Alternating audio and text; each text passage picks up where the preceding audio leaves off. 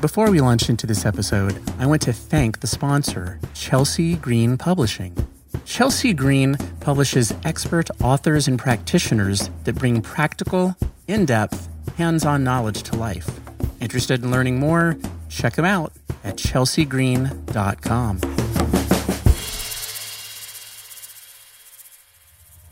This is Salmon Folk Radio.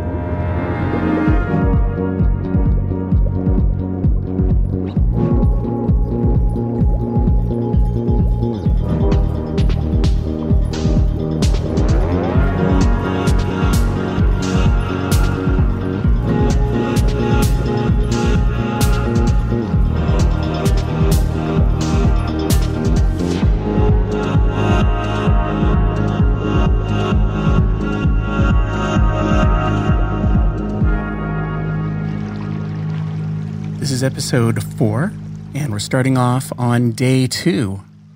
And I'm going to start off episode 4 by saying I really hope that you listen to episode 3, because man, that episode was a doozy. But let me catch you up to where I'm at right now. I'm going to pick up right where episode 3 left off. So I had traveled to Salt Spring Island right after landing at Victoria Airport, and I went there to meet and film an activist who was swimming around the entirety, 80 kilometers around Salt Spring Island, a pretty big deal. And it was a swim having to do with preserving orcas and protecting them and the Salish Sea. So that's why I was on Salt Spring Island. So my first day on Vancouver Island ended on Salt Spring Island with me waking up at the Harbor Hotel in Ganges Harbor. And my main job that day was to find my way up to Campbell River, where I would finally meet the group from Norway, which had traveled all the way over, and we were all going to meet at this campsite up in Campbell River. So I woke up, and I first went down to Ganges Harbor because I love watching the seaplanes land and take off. And then I made my way over to Fulford Harbor. Just for reference, Salt Spring Island is a very small island. You can probably drive from the Fulford Harbor over to Vesuvius, which is sort of on the north end of the island. I don't know, maybe if memory serves me correctly, in about an hour. One of the most beautiful drives you'll ever do in your whole life, by the way. I highly recommend going to Salt Spring Island. It's just this insanely magical place. And anyway, so went to Fulford Harbor, got on the ferry, and my day was starting. So that's where we're starting off at. And we're going to end with me and Martin standing in a river. And if you need a refresher about who Martin is, the group that I was going to meet in Campbell River are Martin Lee Mueller, who is the author of the book Being Salmon, Being Human, and Torgeir Vasvik. He is a Sami voice musician, a yoik voice artist, and I was also going to meet Georgiana Keeble, who is a Norwegian storyteller. And all three of them were traveling to Vancouver Island to go on tour, where they were doing a live stage performance based on Martin's book. So how cool is that? Anyway, on with the story. On the whole ferry ride, I was ignorant of geography, and so I was looking everywhere for fish farms, going from one side of the boat to the other, wondering if there were fish farms down that way. There aren't any in that particular area, though. And then the other thing, of course, that I was looking for was Telequa. You know, I knew by then that the event was happening, and I didn't know if orcas would end up swimming right past the boat and I might witness this tragic event. I did not, though. And again, if you want to know who Telequa is, episode number 3 is just a click away.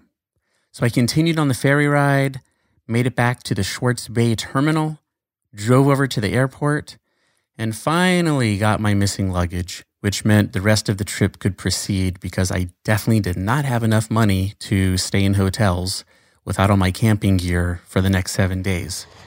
My old trusty classic Gregory backpack, now converted to travel film pack.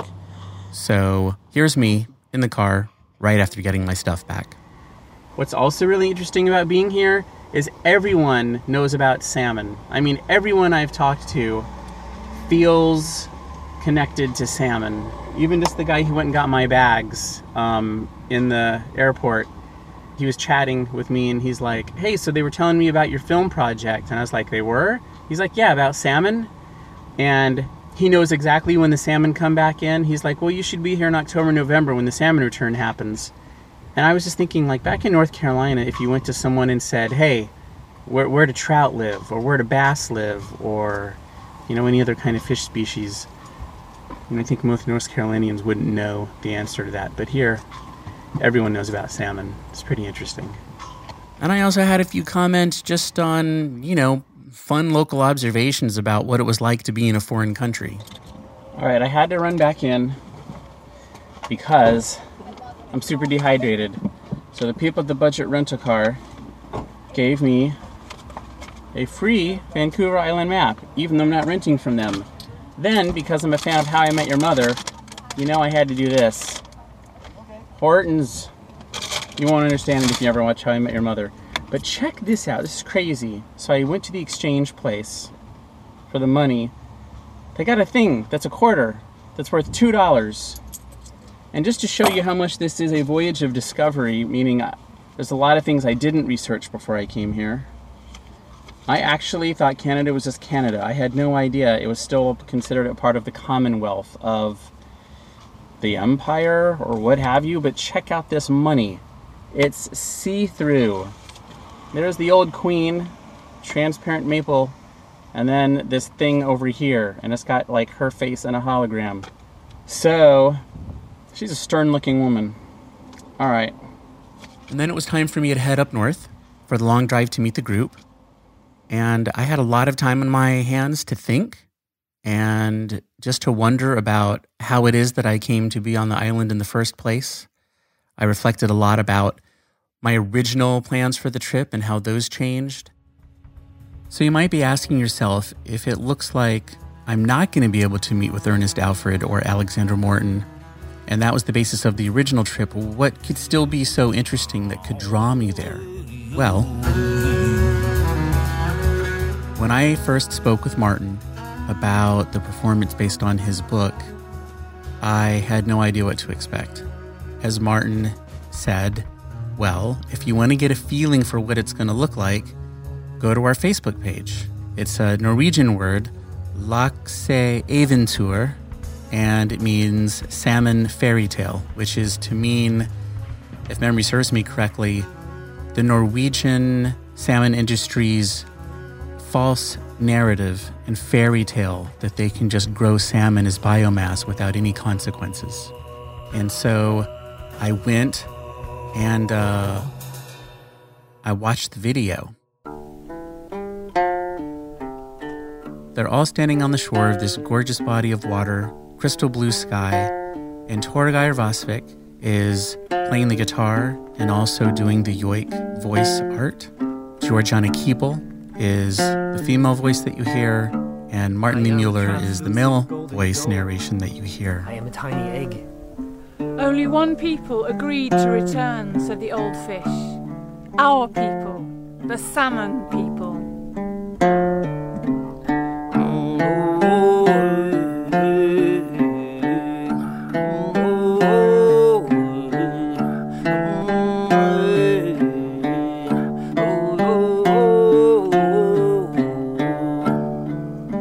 We must produce life at any cost. And if their bodies grow so fast that their hearts grow upside down or their spines cripple, so be it. A stranger was coming up the hill. She looked so like the girl they had lost 3 years before, but bigger and stronger. Yes, she said, it's me, Salmon Girl.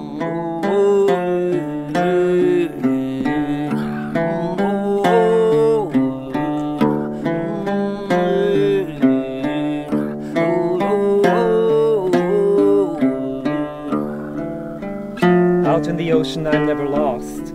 In my body I sense Earth's magnetism and I steer by the sun and the stars. And I'm never lost. The thin brother had made a magic fishing net filled with flesh. Don't call it meat, he said. That's so uncivilized. Call it biomass.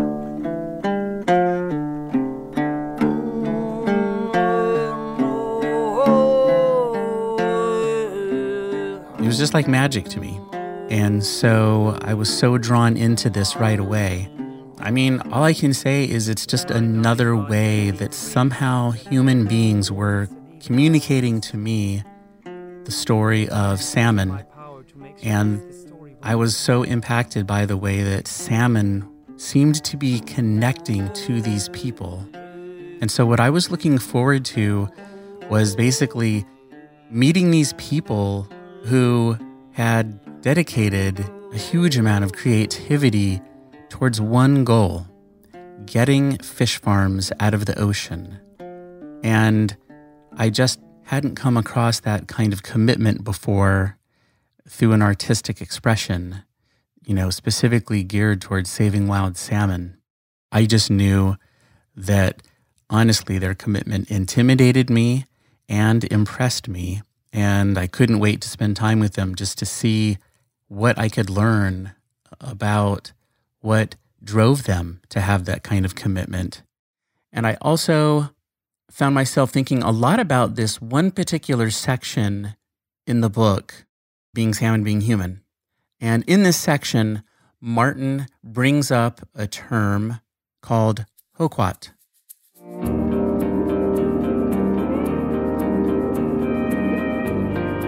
And to get into this topic of hoquat, here is Martin himself, reading directly from his book, starting on page 179.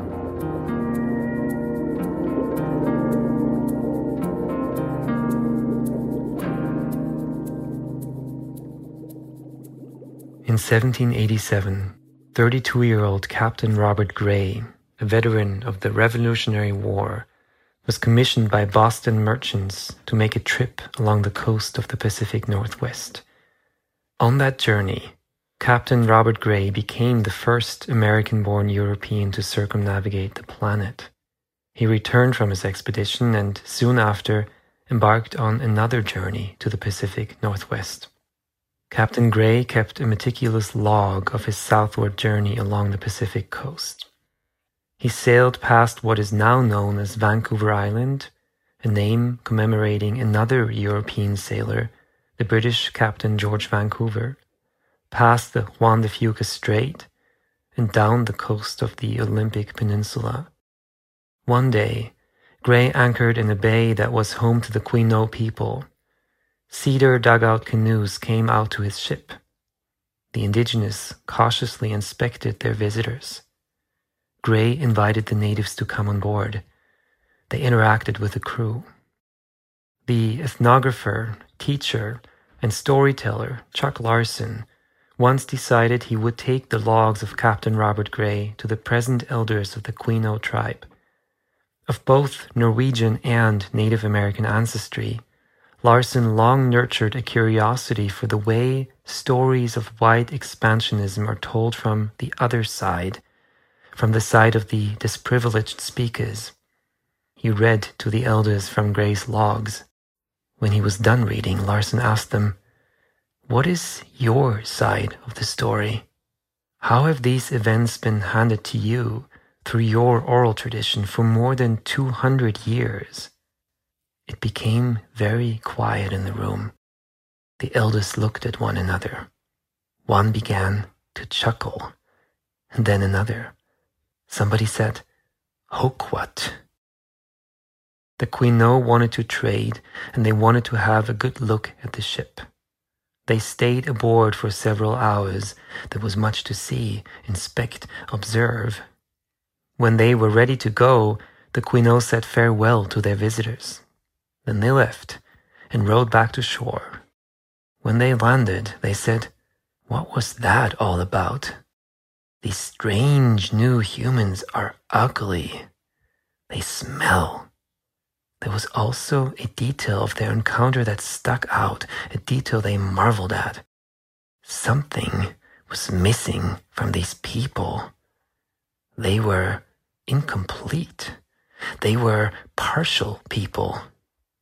When you interacted with them, It was like seeing someone off in the distance without any clear contours. You saw them, and you could not see them. Not really. Their details were obscured. It was as if these new humans were clothed in a constant veil of fog. At long last, they found an expression that captured these observations as well as the puzzlement they felt. Hokwat, they said. Hokwat. In their tongue, it means the people who aren't all there. The word is non-judgmental. It does not point a finger. It merely distills an experience to its essence. Something was missing from these people.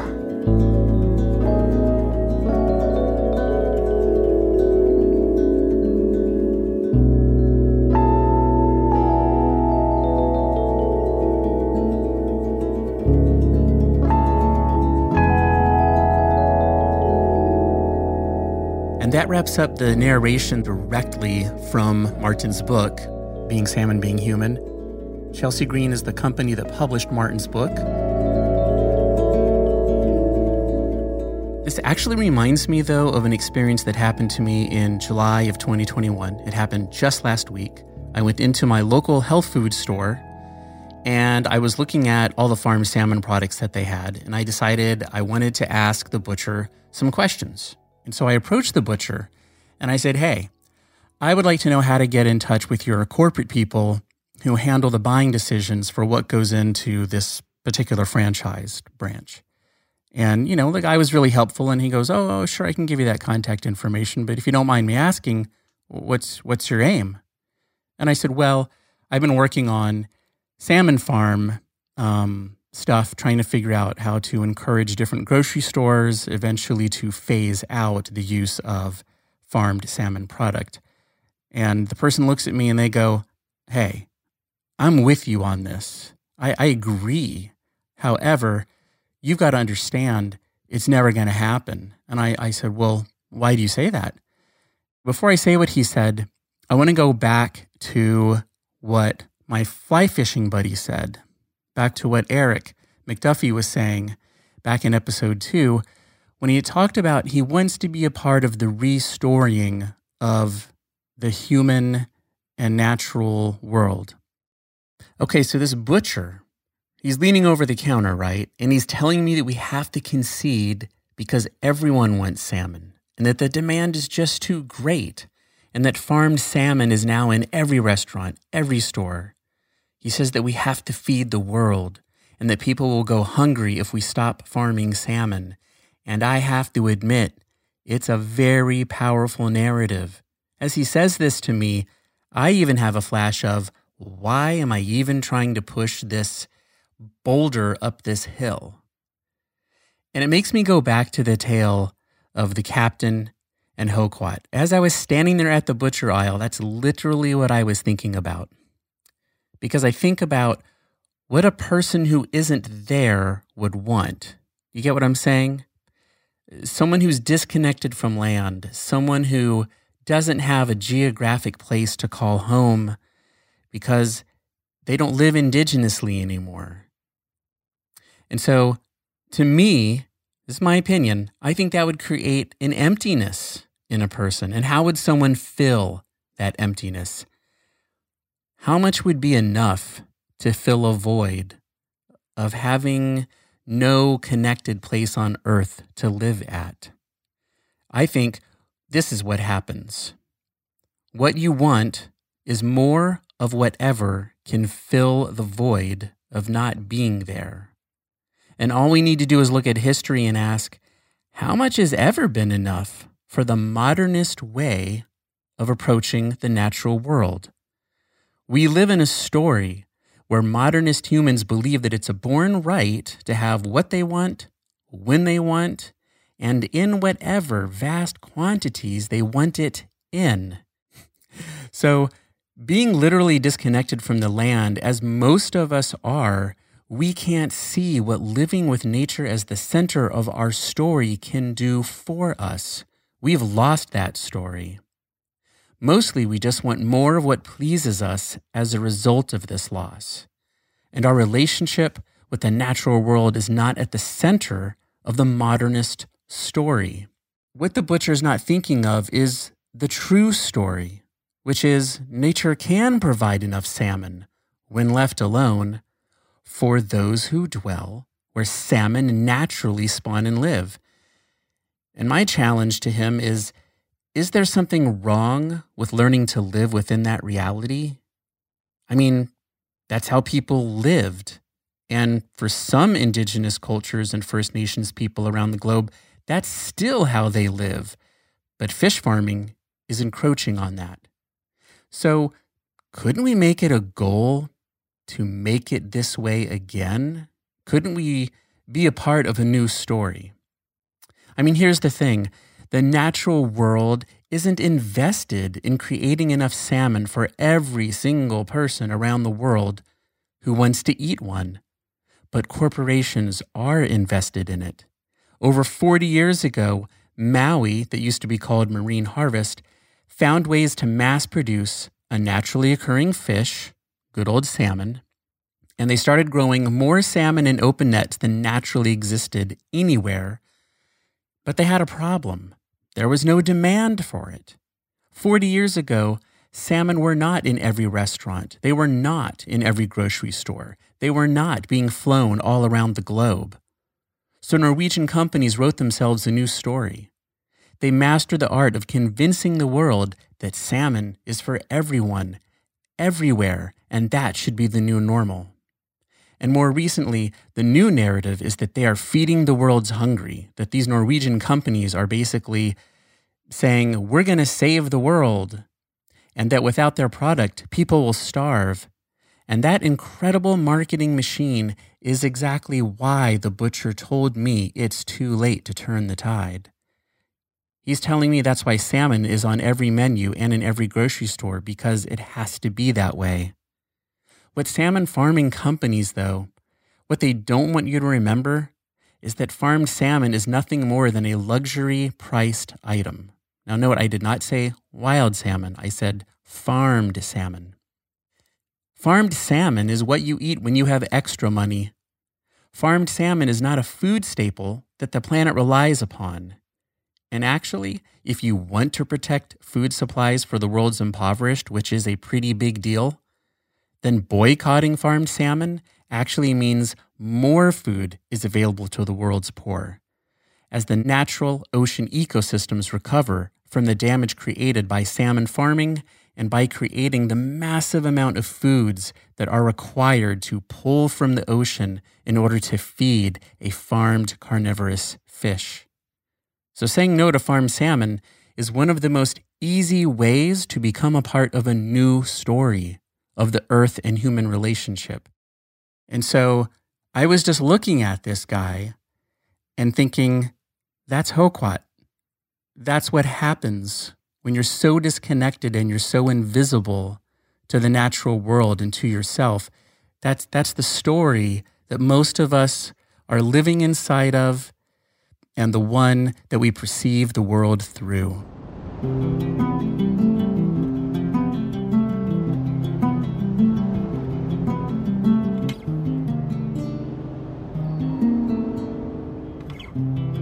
So I continued my drive up Highway 19. That's the main highway you would take from Sydney, where Victoria Airport is, pretty much all the way up on the east coast side of the island. Everything's breathtaking. Every new curve held the promise of a profoundly beautiful, breathtaking view, and I was never disappointed. I drove with the windows down the most time just so I could experience the fresh air. And again, all of this is comparing it to back where I'm from. A very large city, lots of rush hour traffic.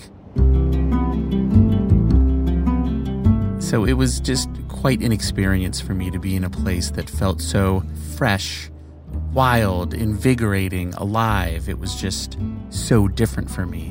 And so finally, just around sunset, I pulled into Elk Falls Campground. And there they were, just like 3 normal people, which just wasn't what I was expecting. I thought they would all be 10 feet tall. I even drove past their campsite at one point, determining, well, the site says number 12, but that can't be them. That's just people hanging out. And then I realized I was wrong, and so I pulled back in and I jumped out of the car and I was like, that's not them.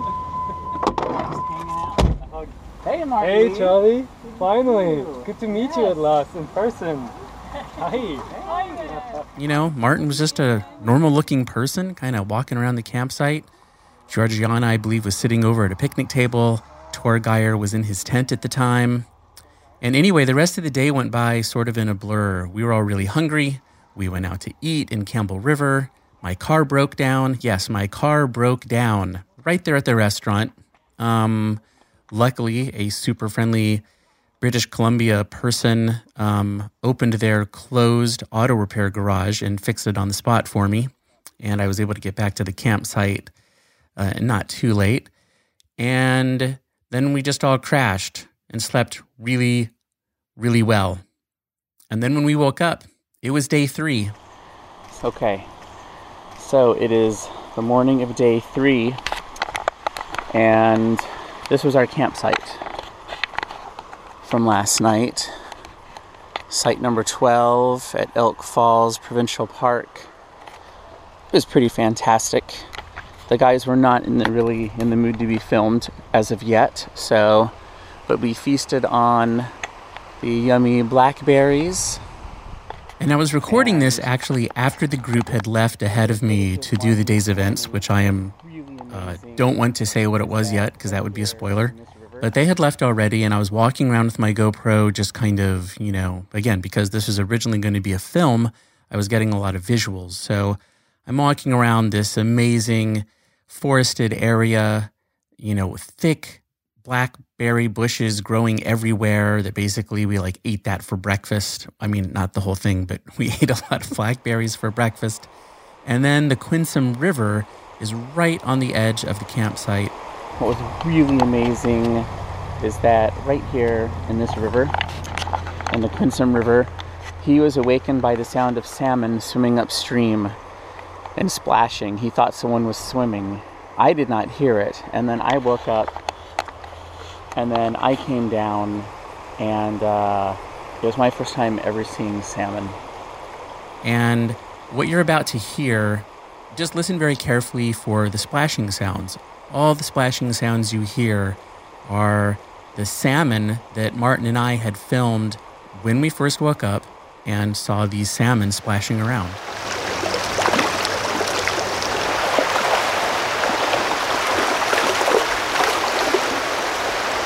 I mean, look how shallow that water is. And they were just going right up it. And so we were out there on those rocks. He was like, hey, go out there and film. So I went out there and filmed, and they were swimming right up to us. And so what I was looking at was this beautiful, crystal clear river, maybe at the most 2 feet deep in places. Some nice rocks sticking out, big enough so you could kind of rock hop across about halfway of this 40-foot span. It was maybe about 60 feet across in some spots. Flowing pretty good. Beautiful green trees everywhere, branches dipping down into the water. And, for me, it was wild because suddenly there I was for the first time hanging out alone with Martin Lee Mueller, this person from Norway who wrote this book that changed my life. And here I am standing next to him. And then to top it all off, we're both standing in this river as salmon start jumping up all around us.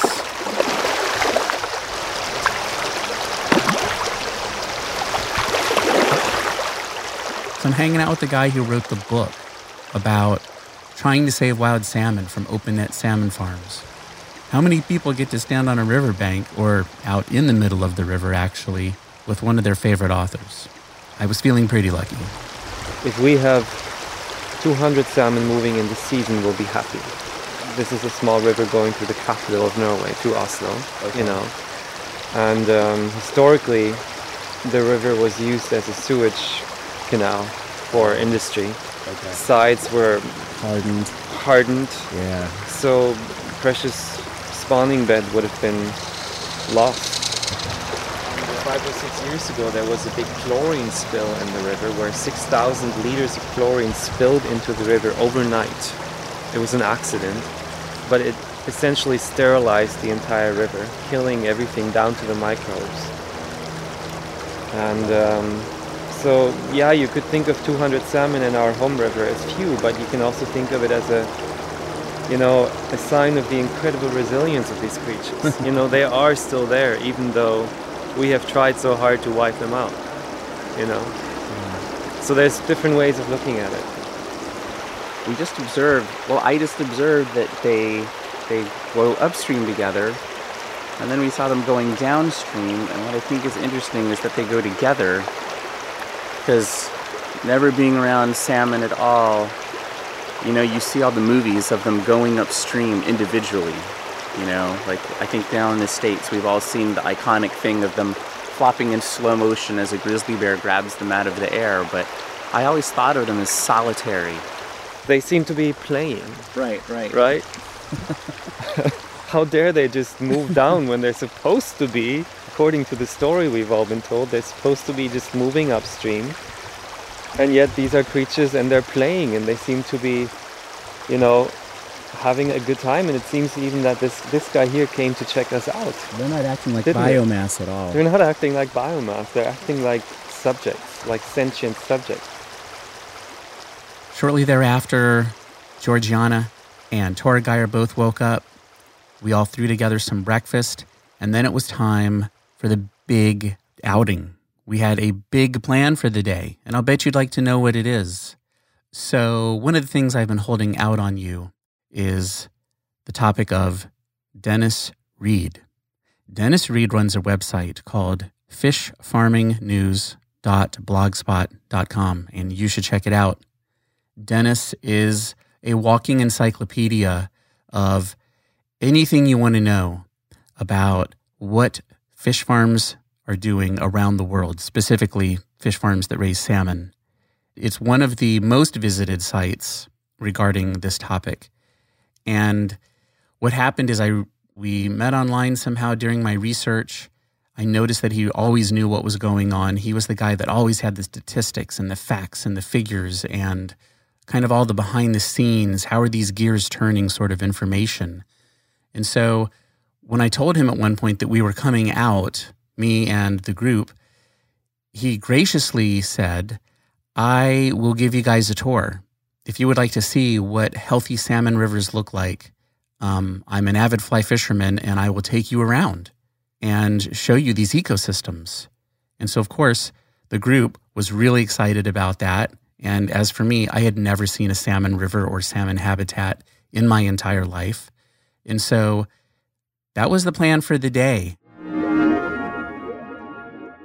And so in the next episode, we're actually going to take a short break from the main storyline here on Vancouver Island because a really cool thing happened in Argentina in July of 2021.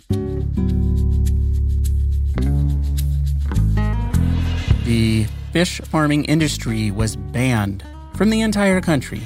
Tiny little Argentina did what so many other countries have still not been able to do.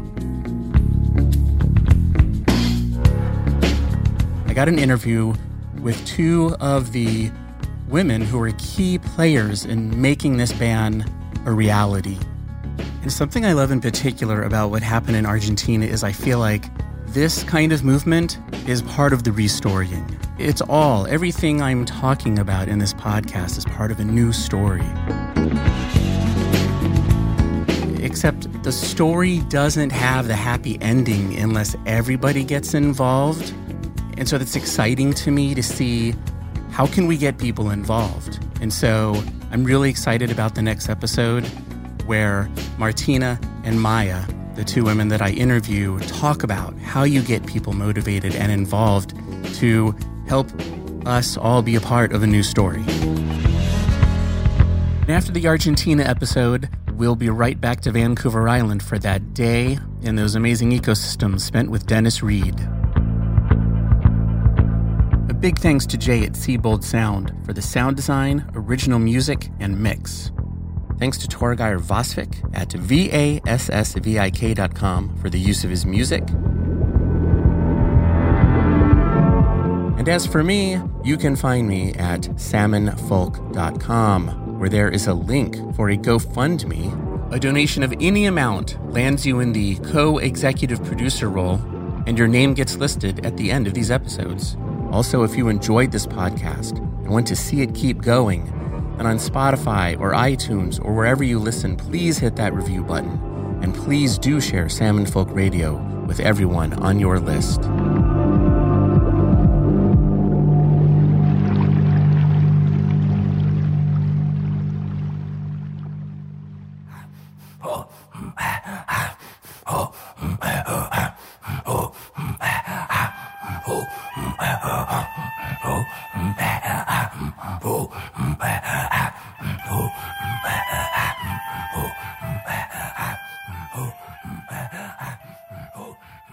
This is Salmon Folk Radio.